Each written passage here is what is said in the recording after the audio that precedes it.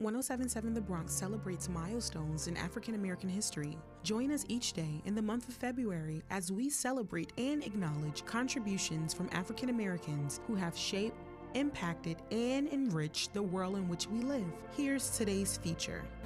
Jesse Owens was a track and field athlete who set a world record in the long jump at the 1936 Olympic Games in Berlin and went unrivaled for 25 years. He won 4 gold medals at the Olympics that year in the 100 dash and 200 meter dashes, along with the 100 meter relay and other events off the track. In 1976, Owens received the Presidential Medal of Freedom and was awarded the Congressional Gold Medal in 1990. Jesse Owens is Black history.